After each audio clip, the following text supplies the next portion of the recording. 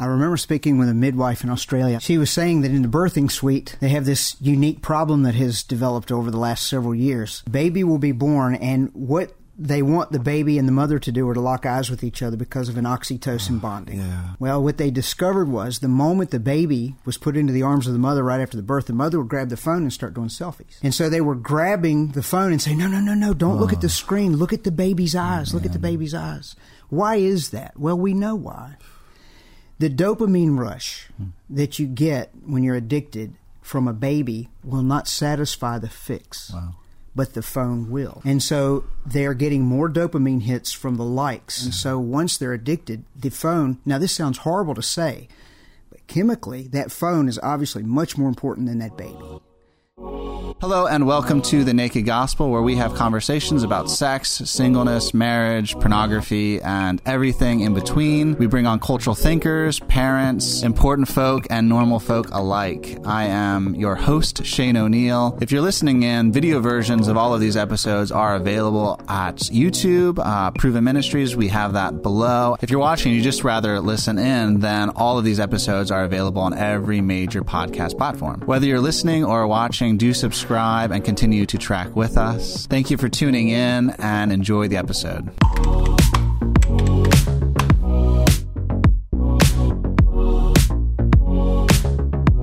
Before we jump into the episode, let me introduce you to a new initiative we put together called the Disruptors Initiative for podcast listeners and viewers like you. So the Disruptors Initiative is framed after our rebellious king because we do want to disrupt with him the culture that we see around him. For $5 a month, you get to directly support this show, which informs who we have on, the questions we ask them, the newsletters we send out, as well as receive really sweet swag like this coffee mug, this Naked Gospel coffee mug, different shirts that we design and put out, and a whole load of other things. So check the link below, track with us, disrupt with us, and partner alongside of us. So today we are joined by Brad Huddleston. Brad is, he's a teacher, he's a speaker, he's an author, he's a cultural thinker and surveyor, and he's also a husband of 30 years. I asked Brad to come on because medium matters. We've maybe heard that quite a bit from Amusing Ourselves to Death, that old book, and that kind of saying has perpetuated. But it is true. Mediums do matter. And when we look at technology is almost seen as a virtue. Like every generation develops more technology. And it's seen that technology is progressing. And I want to take a step back from that because I've only seen technology disconnect me from relationships. I see how myself and my peers use technology primarily for pornography. But not even that. I mean, I don't watch porn on my phone anymore by the grace of God, but I still see how it draws me in to a different world. It disassociates me from the people around me, and it disconnects me. And I don't want to be disconnected because I think Jesus invites us to look at reality honestly, the pain of it and the joy of it, and to reckon with it and to know him and to have eyes to see and ears to hear. So that's a long-winded way of saying I'm really excited to have Brad on today because he has spent a lot of time looking at technology. He has written this book. It's called Digital Cocaine. I would encourage you guys to check it out. We'll have it in the notes down below. Super accessible, very easy to read, but also very candid. So if you're just looking for the stats and you're looking for somebody to be honest with the landscape, then I would recommend this book. It's worth saying, if you found this podcast helpful, please share it with somebody else you think would benefit from it, because conversations like this one really do matter. But that's enough of that. Brad, thank you so much for joining us today. It's my privilege. You know, my history with Proven Ministries goes back to the beginning, and we kind of latched onto each other. So it's an honor for me to continue to walk with you guys. Yeah, we're quite fond of you. Yeah, and that's mutual. Yeah, thank you, man. I'm glad to have you on. Could you first, well, I guess maybe just share a little bit of your own intro, your own bio when it comes to who is Brad Huddleston? Well, my history of technology goes back to college. Majored in computer science, have a 4-year degree. Now it's antiquated now, you know. All those notes went down with the ark, I suppose. But it laid the foundation, obviously, for all these years of keeping up with it. And then I have a Bible degree as well. I went to Bible college, so became a minister. And people thought in the early days that was an odd combo, and it was. But Sure. you look now, Christians use phones, Christians use computers, so it's all converged together. So I have been married for 30 years. I've kept my finger on the pulse of all this. And then in the last 10, 12 years or so, informally, I've been studying neuroscience in an effort to find answers. Because in the early days when all of this started to affect the church, the technology, meaning the suicide rates going up and the the pornography usage, the same rates in the church as outside of the church, we saw all that. But it was always a hard sell to try to tell people it was literally addictive. So I turned to neuroscience. And the first person I discovered was Dr. Archibald Hart. And so that sent my whole world ministry in a different direction of studying the neurobiological effects, trying to give solid scientific answers as much as you could in those days. Now there's a plethora of brain scans and all this stuff. But I went down that path in an effort to help Christians and non-Christians too. So fast forward, I wrote a book 16 years ago called The Dark Side of Technology. Now we have this digital cocaine. I'm about to release a third one. We're at the stage now where the big demand is digital detox. What does that look like? Who's doing it? What are the side effects? So that's where I am at this stage, about to release that third book and keeping up with, as best I can, with all the science that's coming out, the emerging things, and the stats within the church, without the church, outside of the church as well. And they're all about the same. So that's my field of study. But my heart and my passion is to share the death, the burial, and the resurrection of Jesus, because at the end of the day, He is still the solution to all of life's problems. Amen. I noticed that I was in 8th grade when I got diagnosed with clinical depression.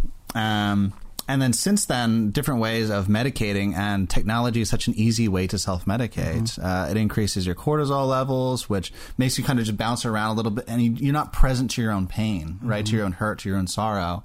And so we use these things to I've used these things to medicate for years. It's at the point where I was telling you earlier, like I don't even have the internet on my phone, and I use grayscale, so there's no color, because the color is so vivid. I don't find that kind of vividness in the world around me. So I want to live in my telephone world more than I want to live in the world. It's a very interesting kind of marketing scheme to get somebody to embrace the world you're making for them, But I now that I have it off, learning to actually see the colors around me has been really, really cool. So I'm totally with you, because depression, anxiety, suicide, these statistics continue to grow as we come out with the latest technological flares. So I like all of that. Would you mind... Because for me, it's just an intuition. It's a personal observation more than anything else. Whereas you look at technology and you really do know the landscape and what we're dealing with. Would you mind helping us to see it, whether that's through stats or through technological development, whatever you want to do? We would just want to hear, really. Well, as I mentioned before, I use neuroscience, more specifically the brain and what's happening inside of the brain. There's an area of the brain called the pleasure center. The technical term for it is the nucleus accumbens. It's part of the reward circuit, and it's called the reward circuit because when we stimulate ourselves with entertainment or alcohol or drugs, that is the area where you have that sensation of feeling good, joy, feelings of joy and pleasure. Right. And what it ends up happening whenever we look at these screens, and it's content independent. It doesn't matter if it's education. It doesn't matter if it's sinful or not sinful. Our brains are put into an artificial environment. And so the brain gets confused, and it's secreting all these chemicals to try to achieve balance and keep everything on an even keel. Now, out here in the analog world, the brain copes with that quite nicely.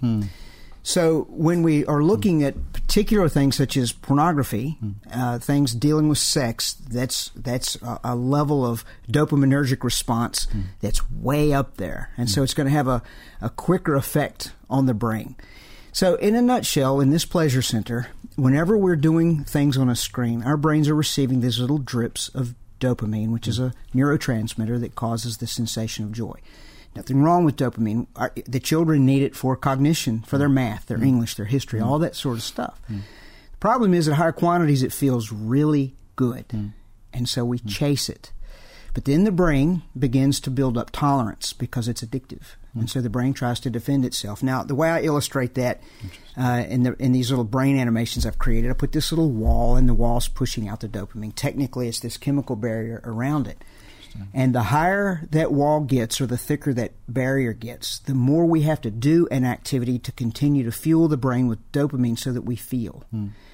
And the irony is, the more we stimulate, the more it shuts down. It becomes harder to feel. So now you've got a situation around the world where kids are saying, I'm bored, I'm bored, I'm bored. And the parents are going, good Lord, you have more stuff than I ever had growing up. And their confused parents are when they say, okay, enough screen time, you've been using it for 3 hours, go outside and play. And they fight like crazy to go outside because it's boring. Well, it's because they're addicted. Pornography, anything having to do with sex, is the equivalent. My book is called Digital Cocaine because it's the brain scans that you look at, the fMRIs of a coke addict, for example. You can clearly see what's going on inside of there, where the color on an fMRI is gone, meaning the brain is shutting down. When you look at the brain scans of kids who are playing Minecraft and they're doing pornography, it is also shut down. And so we look at these brain scans, and it's horrifying. And it shows that the dopamine levels are so high, the brain is pushing it out. And the sexual content causes that to happen much more rapidly. It's the equivalent of mixing cocaine and heroin together.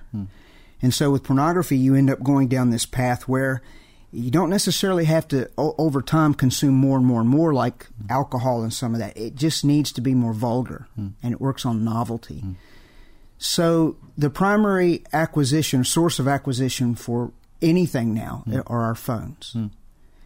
And that's where most of the porn's coming in. Video game playing, most of the video game playing now, there's a big, big push in the video game industry to go from consoles to mobile for obvious reasons. So with that has come, it's keeping me very, very busy because people cannot fathom that it's literally addictive. They think it's metaphorical, but it's not. Neurobiologically, you can see it on brain scans, what's happening. So the landscape right now, for all the good, I mean, look at COVID. COVID has caused these numbers to just absolutely skyrocket, porn included. People are isolated, people are bored, so they're getting these hits. So the education world, where the grades are collapsing. And so there's a massive push around the world to get kids back into a physical classroom where the teacher can monitor them, a human being, face to face. And that has to do with the frontal lobe or the prefrontal cortex, which is part of the frontal lobe. Children have no impulse control to begin with. And anyone who gets addicted, they cannot self-police. And so you sit them down in front of Zoom or Google Classroom, and the moment the parent turns their back, the kid's off onto whatever, social media, video games, porn, you name it. So the grades are collapsing.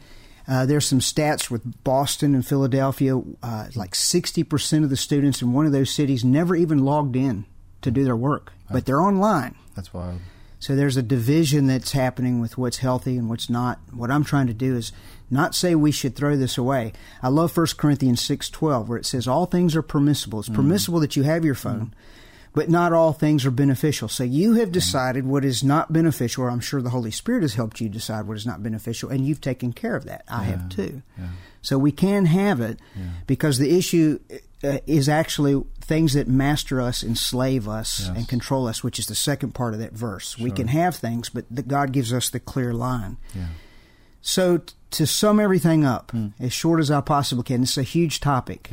The world, we have never seen this many people, much less children, who are this addicted, literally chemically addicted, and it is scaring people like me because we've got plenty of data that we can draw from adults who have been addicted to alcohol and cocaine and all these things for years, but never this many children with the equivalent, because the digital is the equivalent. It's not literally, they're not literally snorting coke, but the dopamine levels are really high, just like cocaine.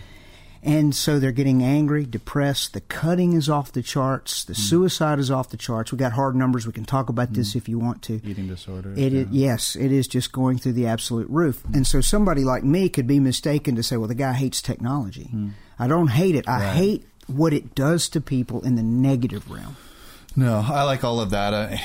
It really is the difference between being using technology as a tool or being technology's tool, you know. And even as you say that, you talk about that, and it was startlesome to me because even here at work, I will work on a project, get to a point, and I will reward myself by going and watching something on YouTube. And it'll just be 5 minutes, but then I'll go back to work. But I'll spend I'll spend, accumulatively so much time on YouTube, and because I use it as a reward throughout the day to get me from project to project to project. So even as you say that, I can see how my mind has bought into technology and YouTube and those sorts of things as a reward system for the life that I live, which is crazy because I consider myself as pretty strict when it comes to technology. So even as you say that, it's startlesome for me. I do want to look at technology and pornography, but before we even do that, because this is almost more important to me, how is technology disconnecting us from one another? I want to ask that question because it seems apparent to me, but I don't necessarily know how to articulate. The ways that it's apparent to me is there's like pictures that'll go around of like a woman in labor and her husband on the phone, or like two people in bed and they're both on the phone, like they're husband and wife, but they're both on the phone, or a mother or father watching something and their kids playing, they're watching as well. And the parent doesn't necessarily know this is taking place, but it's just disconnecting us. It's disconnecting husbands and wives from one another. It's disconnecting husbands from like the pregnancy and labor of their wife. It's disconnecting us as parents. And so I see these things and they're becoming memes in our culture. And it's heartbreaking stuff. And I see it in my own life. I want to be more connected with people. But as we've already pointed out, suicide, depression, loneliness, these things are higher than they've ever been in human history. And they're only increasing. COVID alone has shown us that because of the isolation. So help us to see maybe what technology is doing to us relationally. I remember speaking with a midwife in Australia. I spent a lot of time in Australia. And she was saying that in the birthing suite, they have this unique problem that has developed over the last several years. The baby will be born, and what they want the baby and the mother to do are to lock eyes with each other because of an oxytocin bonding. Yeah. Well, what they discovered was the moment the baby was put into the arms of the mother right after the birth, the mother would grab the phone and start doing selfies. And so they were grabbing the phone and saying, no, don't look at the screen. Look at the baby's eyes. Look at the baby's eyes. Why is that? Well, we know why. The dopamine rush that you get when you're addicted from a baby will not satisfy the fix, but the phone will. And so they are getting more dopamine hits from the likes. And that like button was created, if you've seen The Social Dilemma, was created on purpose to give you those dopamine spurts. And so once they're addicted, the phone, now this sounds horrible to say, but chemically, that phone is obviously much more important than that baby. So there's a disconnect from the child to the phone. We have a thing called Facebook depression. So you got 5,000 friends. I have close to about that. They're not really all my friends. Sure. But you got all these people, but yet there's Facebook depression. Why is that? It's because when you and I sit here face to face in an analog world, there's a biblical word for this. It's called koinonia. It's called fellowship. The endorphins that get released, or the pleasure chemical, is in high amounts, so long as we're not arguing. And we're having a good conversation today, having a good cup of coffee, so we're enjoying this. The reaction neurobiologically to this sort of conversation is way different than the one we have on Skype, or whether it be FaceTime or any of the others. Now, again, I'm not anti any of this stuff. Thank God for Zoom. I have been able to resume work during COVID and continue to do seminars. But it's way different. The audience reaction is way different when I'm in front of them in a conference hall or a church than it is online. And I'm sick of Zoom. I'm not anti, but I just came back from a conference in Los Angeles, and it felt so good to be back in the presence of people. Why is that? The chemical reaction is healthy and a lot different in a positive way when people are face to face. And so online, the other thing that's disconnecting, you might be staring at something. If you've ever had these Zoom calls where you have all these, little boxes with all these people, if you watch them, if they have their cameras on, the majority of them are looking at their phones. They're not connected with you. And it's because the moment there's a lull in the action, the brain wants novelty. And that's how addiction works. That's how gambling works. That's how pornography works. We want something new. So the moment there's a pause in your lecture, you get to something that's not exciting, they're going to grab the phone and look. Or if the dog walks through, they'll much rather pet the dog than keep staring at your Zoom call. So that's another reason why there's a push to get these kids back in the physical classroom. It's just not working because the chemical reaction when you're face to face with a human is different than it is online. So we're disconnected. You've seen these pictures. Everybody's at the dinner table and everybody's on their phone. Well, it's because the dopamine rushes are much higher with the screen than it is with people. Yeah. So they're together, but they're not together. They're disconnected while they're at the same table, and that's global, and it's having a detrimental effect on us in quite a number of ways, because in a marriage, the only way you're going to be truly intimate and satisfied is to be physically, in a healthy way, connected, with lips touching and hugging and embracing and all these things that God created. You compound that with being perverted, with pornography and, all the things that come along with the expectations that humans weren't meant to have toward each other. You're disconnected because you feel abused, you feel used, and that's cultural influence. But where did it come from? It came from a screen combined with dopamine, and you're getting high. It's a drug of the worst kind. So that is why, in one fell swoop and a short answer, chemically, why we're together but we're still disconnected. Right. Yeah, and that's real. I mean, it's become sort of a trope and a meme, but you can walk into a restaurant and see at multiple tables people just on their phones, which is heartbreaking because I know sometimes I'm that person, I'm not judging them. It's just an awful observation of our culture. And even your point, I was watching this, it was a TED Talk, and it was a secularist who was talking about pornography and how pornography is intentionally designed for the least amount of contact possible. It's really just groin to groin. And I was like, wow, that is truly horrendous. They're not even pretending to be intimate. It's intentionally lustful and visual. It's there for voyeurism so that you can see someone else and then get off to it. It's truly awful. So let's jump into that with pornography and technology, because what's made pornography accessible is technology. Even when pornography could have was presented through magazines for a long time, but that was still static erotica. It's a still frame. There's no story necessarily being told. You're not being brought into something. But all of a sudden, with pornography through digital media, we can, and it's spiked like never before once that medium was presented to us through the internet. So can you talk us through, I don't know if you have like any stats or like what we're looking at when it comes to pornography. I think a lot of us assume that it's culturally normal almost now to watch pornography, while at the same time it seems like in Christian circles there's this cultural denial that people are that it's actually as bad in the church, which does baffle me. Can you just speak into that? Well, as you well know, being with Proven Ministries, as far as I know, Proven Ministries was the last group to hire the Barna Group to update those statistics. So you know what they are. They're off the charts. They are. And they're disturbing. Yeah. My opinion is those stats are, 6-7 years old now? Yeah. It's grown. I have no research to back that up because I haven't hired Barna. Yeah. But my anecdotal global traveling all over the place and doing my own research says that it's much worse now. Yeah. They were accurate then. They're still accurate, but we could add to it.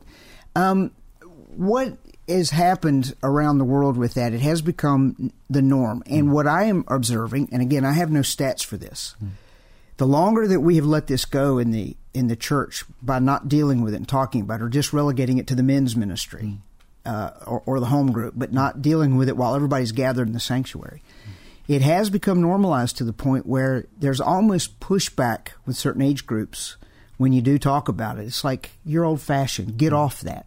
You're just old and don't get it. Now, nobody's ever come up to me in my face and said that. Sure. But the attitude speaks volumes because it hasn't been dealt with. Contrast that with, say, Africa. We had to film my Pornea series, which Proven Ministries or Proven Men is well represented on my video series. We had to film that in Africa.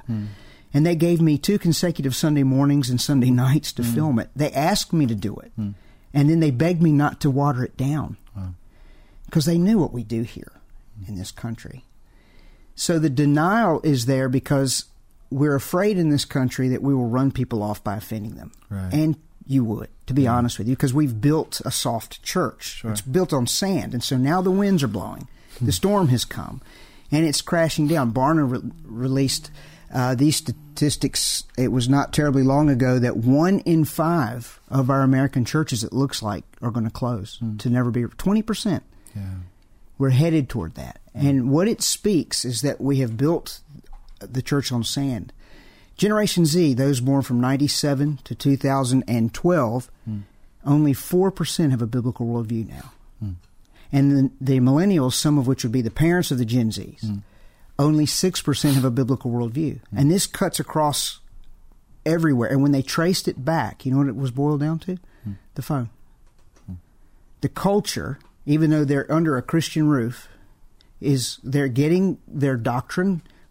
Now, doctrine doesn't necessarily mean biblical teaching. It means teaching. Yeah. Their worldview, it is coming through their phones. And so we've got a situation where you got youth groups. You got all these kids under our Christian roofs, our Christian universities, but they don't have a biblical worldview because the cultural pull is way stronger than us.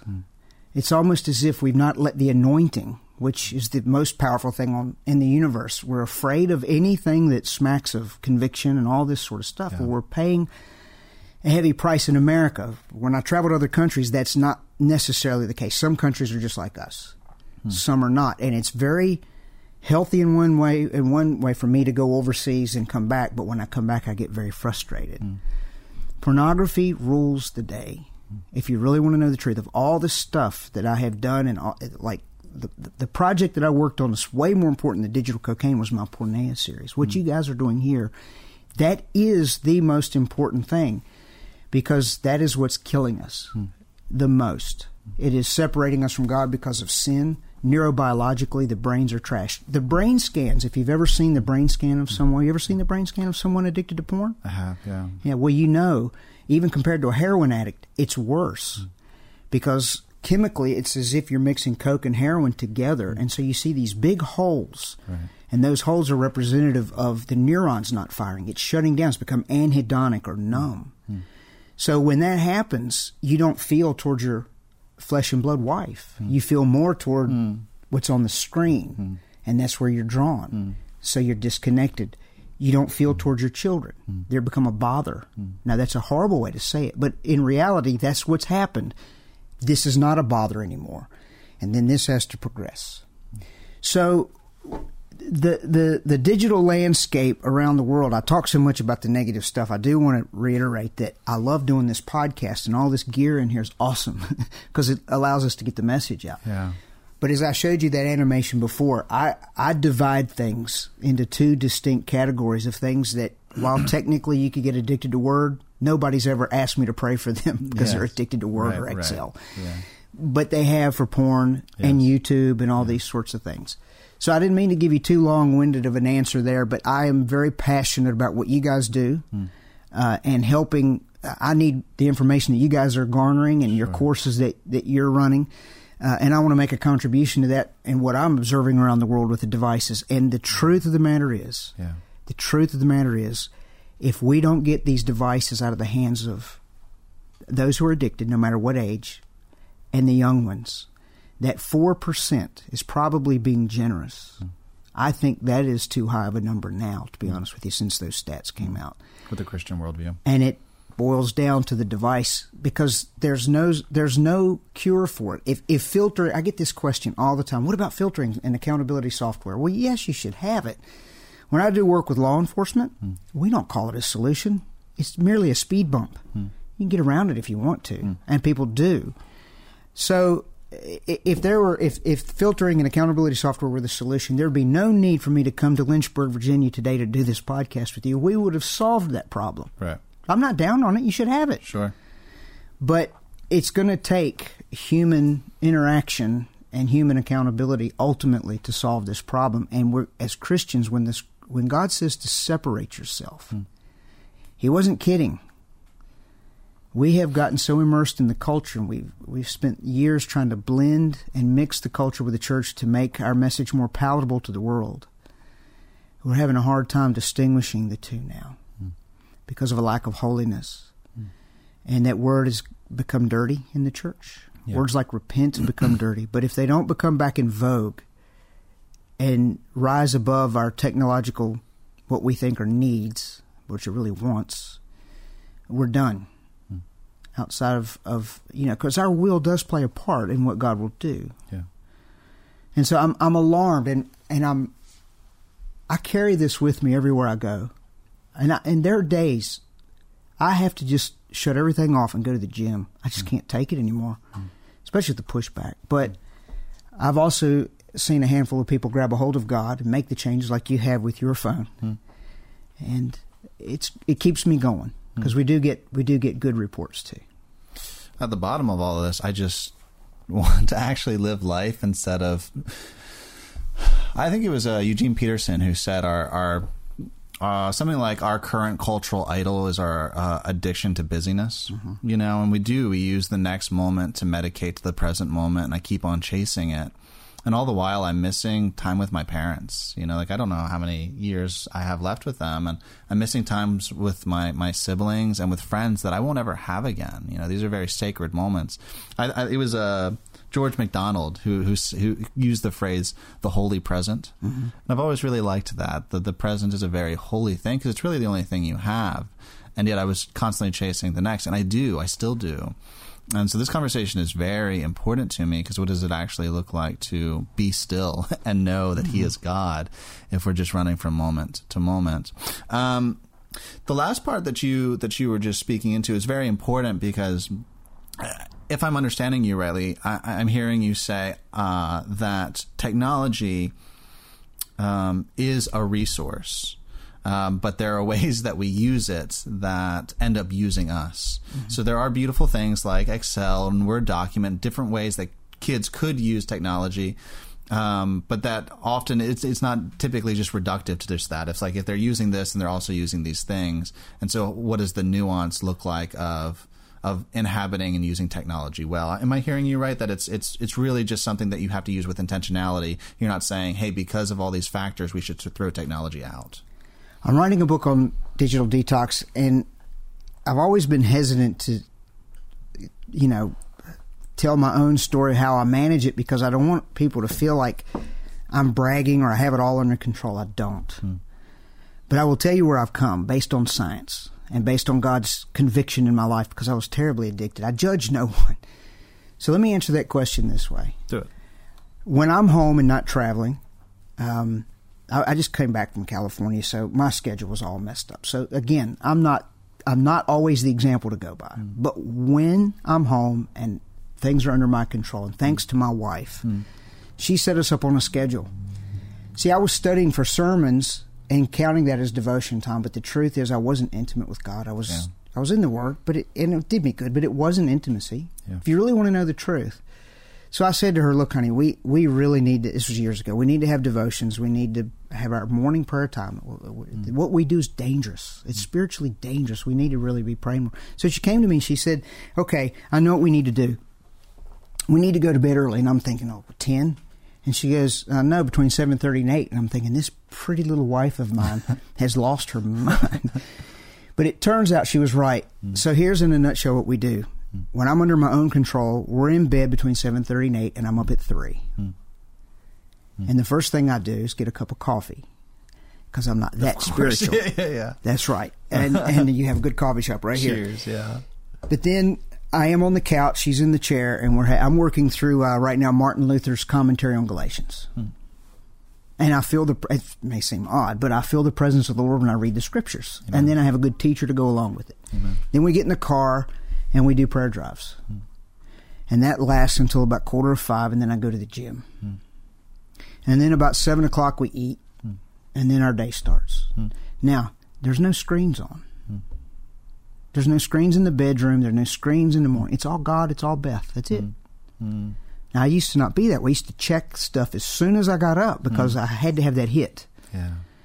But all that's gone, has been for years. When I got down here today, because I like you guys a lot, first thing I did is put my phone in my bag. Because I want to spend several hours with you guys, not with all these people. Believe me, there's calls coming in right and left, but I could care less at this moment right now. I used to not be that way, so I judge no one. The only thing I can tell you is about 70% of my day is with people and not screens. Amen. Now, there are days that I travel. I need the GPS. I need I have to check in. So again, it's not a perfect rule, but when it's under my control, I have made that switch. So what I'm essentially striving to do, and have largely achieved, but not completely, is to work within the boundaries of what my brain can handle. And the truth is that's about 20% in a 24-hour period of screen time, 80% you can't. Now that's health. That's about what the scales would have to be tipped. 80 to 20. And I'm probably 70-30. Okay. But I used to be about 99. Yes. One. So I judge no one. Sure. Only thing I can tell you is the grass truly is greener on this side. So it is doable. It's achievable. Do I miss things? Yeah, I do. But am I healthier? Yes. So the sleep has become a premium. I came down here and I slept until I woke up because I wanted to give you guys 110%. I feel like I owe it to you. You're my friends. This ministry that you're doing is crucial. I could have gotten up and let the screen ruin all that. I did not return any phone calls on the way down here. I put on worship music and I kept focused all the way down here with no phone. It was on Do Not Disturb. And guys, again, I'm not bragging to you. I'm just saying I wrote this book, Digital Cocaine. I have applied most days what I'm preaching, and it works. My intimacy with my wife, it came back. I lost it. That is a metaphor between us and Jesus. We're the bride of Christ. I had lost that as a minister of the gospel. I didn't stop loving God, but the truth is I lost it because of a phone, a stupid phone. Well, it's back now and has been for years, but I could lose it tonight.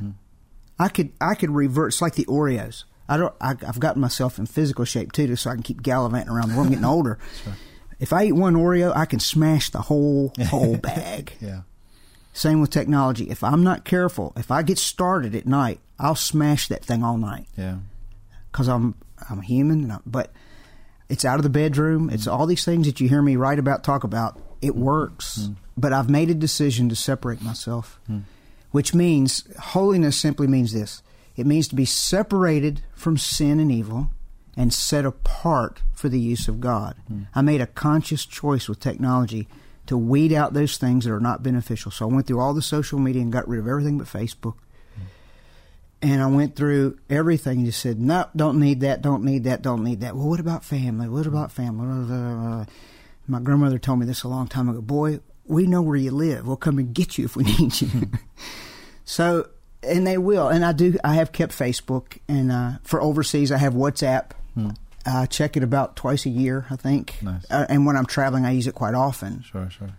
So I'm not anti, but I have to date put it in its place, and I want to see everybody do that. The porn, I've had a problem with porn. I haven't in years. But if I take one bite of the Oreo tonight, yeah, that's why it's not in the bedroom. That's why it's not near me. It's not because I'm a saint. It's because I'm not a saint. Right. I'm only a saint because Jesus' blood declares me one by a gift of grace. And I don't want to ruin that. So I know it sounds harsh, this whole holiness separation thing. But notice, I have a tablet sitting in front of me, and it's very helpful and very handy. Oh, I'm drinking from that Kool-Aid. I love everything you just said. And thanks for being present to us. Thanks for giving yourself to us. You are a gift, and we are grateful. Well, you guys are a gift, too. That's why I gladly come down here anytime I can serve you. I was thinking about, as you were talking, I was thinking about Peter, where he says, whatever overshadows a person, to that thing he is a slave. You know, it's like you're always going to be overshadowed by something. And really the choice is, what shadow are you going to hide in?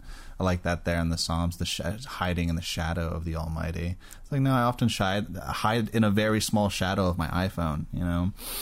And I think a lot of people listening were probably very edified, as I was, by how you apply this. But let's make it a little bit more applicable. And so this is two-pronged. So one, if I'm a parent listening to this, what does it look like to parent your child into a healthy relationship with technology? You want to have movie nights with your family. You want to have game nights. Maybe a father likes to play video games with the kids, whatever it might be. There's all sorts of things. So what does it look like to use technology instead of to be used by technology. So there's that. And then, so many of us millennials are single, like it's just the case. It's the way things are. So as a single folk, what does it look like for somebody who's trying to follow Jesus and has realized that there's this real deficit in their life when it comes to just being present to relationships and present to God, present to self, and they realize that technology is a big contributor to that deficit? What does it look like to be single and to have a healthy relationship with technology? When it comes to I'm not one to bring legalism into things. I do apply 1 Corinthians 6:12. It's permissible, but not all things are beneficial. Sure. And then he says, I won't be enslaved. Yeah. I won't be controlled. Yeah. There are several things that because of science, true science, brain scans, measuring things, trends that are huge, there are certain things that I have said, okay, this is not beneficial, you should get rid of it. Porn is at the top of the list. Sure. And video games. I would recommend that people never play them. I wrote for a higher education. It was called Ethics in Higher Education, and I was asked to deal with some of this. I went to Toronto, Canada, to speak at the Global Conference on Online Learning. And while all the gamification tracks were there, and they're the game designers are there, and they're doing, here's little old me going against the grain, teaching a breakout session on why you should never use gamification. Now, in the Christian circles, they get mad at me. They invited me back. That's secular. Wow. Now, that didn't necessarily mean they agreed. Many Sure. did. But they're a lot more objective, because if you have numbers, you have stats, are like, oh, well, can't That's argue the with that. science. That's just the science. Yeah, it does. So what it looks like in a world where dads will say, the average age of a video gamer is 36 to 44. Whoa. So it's not a teen problem, it's a dad problem. And they've been gaming for years, so they get their kids involved in it. Wow. Based on brain scans, I would recommend never doing that. Now, I know what it sounds like. I know exactly what I'm saying. And I know that when I say that in some places, I take a chance on never being invited back. But at least I got to say that, and it needs to be said. That it's just too lethal for the brain in terms of addiction. It's right up there with porn. It's not quite as lethal, but it ranks up there. It's very high. So it comes back to detoxing the brain so that when a dad and a son or a daughter are together, they're together. And the only way they're going to be intimate in a proper way and have that sort of a bond, the proper bond, is if there's no addiction present. Because whatever it is you're addicted to, that's where your affections, your emotions, and your intimacies lie. So that's why we're clearly told in God's Word, do not do anything that brings you under the control over the power or enslavement. Don't do that. That's the non-beneficial part, because humans have to be we're his primary focus. And the way that kids have that modeled is supposed to be through their parents. Well, now you've got the millennials. No offense to any of these, are just numbers. You're just as addicted as the kids. And so mom's on social media, the kids are on social media, and in God's world, that addiction part has to go, and then you have to weed out the good things. So I get this question all the time. Is it bad if we make a Skype call or a FaceTime call to grandma? No, of course not. Just don't use that as an excuse to have all the other stuff. Sure. That's what you're really wanting to do. You want to use that one little thing that is positive to justify having everything you don't need. So you need to have your own come to Jesus meeting to figure out what priorities are the same. But this is what I would ultimately recommend. Long before you can enjoy someone else's company, there has to be a detox. Because you're blind. Anytime you're addicted, you're blind. And it takes a third party who knows you very well to determine whether or not you're addicted. And that poses problems, because if you ask that question to a friend or a spouse, you're going to end up in an argument because they'll tell you, yes, you are. I am not. But you are. But those of us who have discovered this little secret, like, first, I gave you some marital advice when I first came in. It's just admit you're wrong. Now, the reason why I say that, there's truth in it. It turns out after many years, I realized, you know what? God actually gave this woman to me as my helpmate. And about 95% of the time, she's right when I think she's wrong. So eventually I caught on, and I said, you know what, I'm going to try it her way. Most of the time I realize she's right. So I've made a lot of changes in the technological world. If it weren't for my wife, that book wouldn't have gotten finished. You know, she was fussing at me and I needed it. Anyway, so what does it look like? Well, you have a detox, because if you don't detox first, it's sort of like trying to put a Band-Aid on a broken bone. Sure. You can't wean.